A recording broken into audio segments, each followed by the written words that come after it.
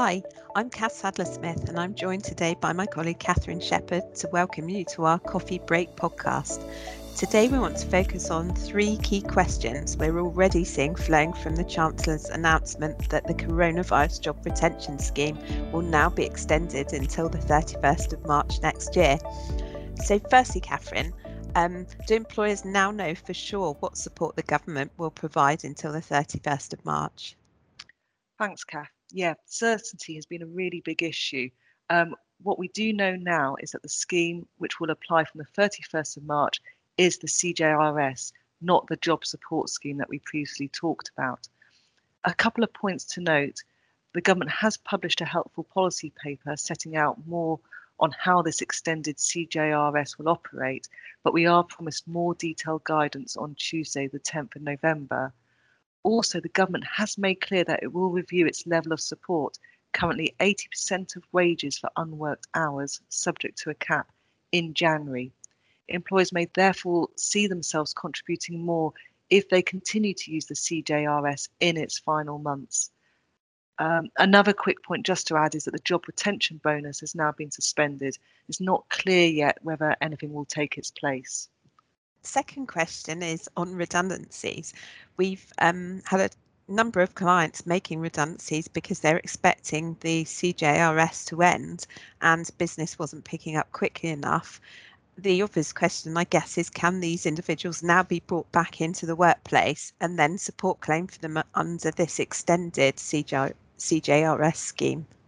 Yeah, this was a really live issue when we first entered lockdown, and we've seen a similar pattern this time with employers, balancing trying to retain their workforce, but against obviously the financial costs of doing so.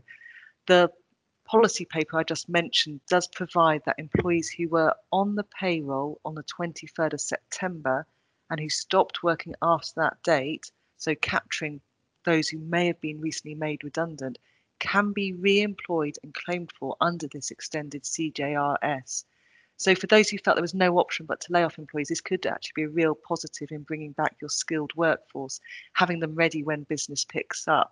One note of caution, the decision to re-employ is very much one for the employer. There's no obligation to do so.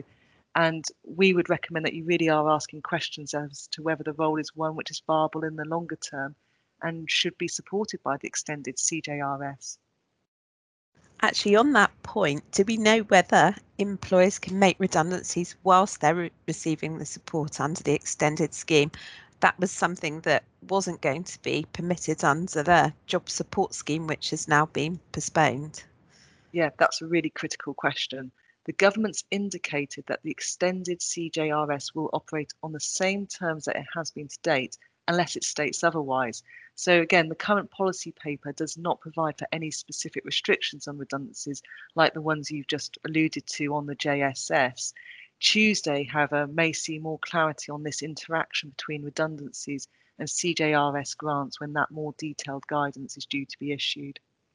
It sounds like it's all about this guidance we're expecting on the 10th of November, but is there anything employers could start doing now?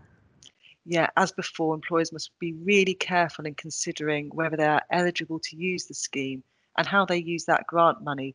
There remains obviously an ongoing risk of clawback, interest and penalties from HMRC, as well as the reputational consequences, which we started to see a few months ago.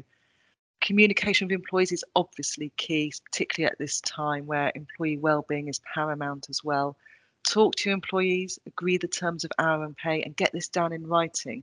But remember to reserve the right to change those agreements. The government, as we know, is prone to changing guidance on a regular basis. Just one point, helpfully this time, the HMRC policy does provide that retrospective agreements can be put in place up to and including the 13th of November. So employers do have a little bit of time to play with and to put agreements in which will date back to the 1st of November. But obviously there is that 13th of November cutoff. That's great. Thanks so much, Catherine. That's really helpful. Sounds like we all need to be keeping a very close watch on these developments. Thanks everyone for listening today, and please do join us for our next Coffee Break podcast.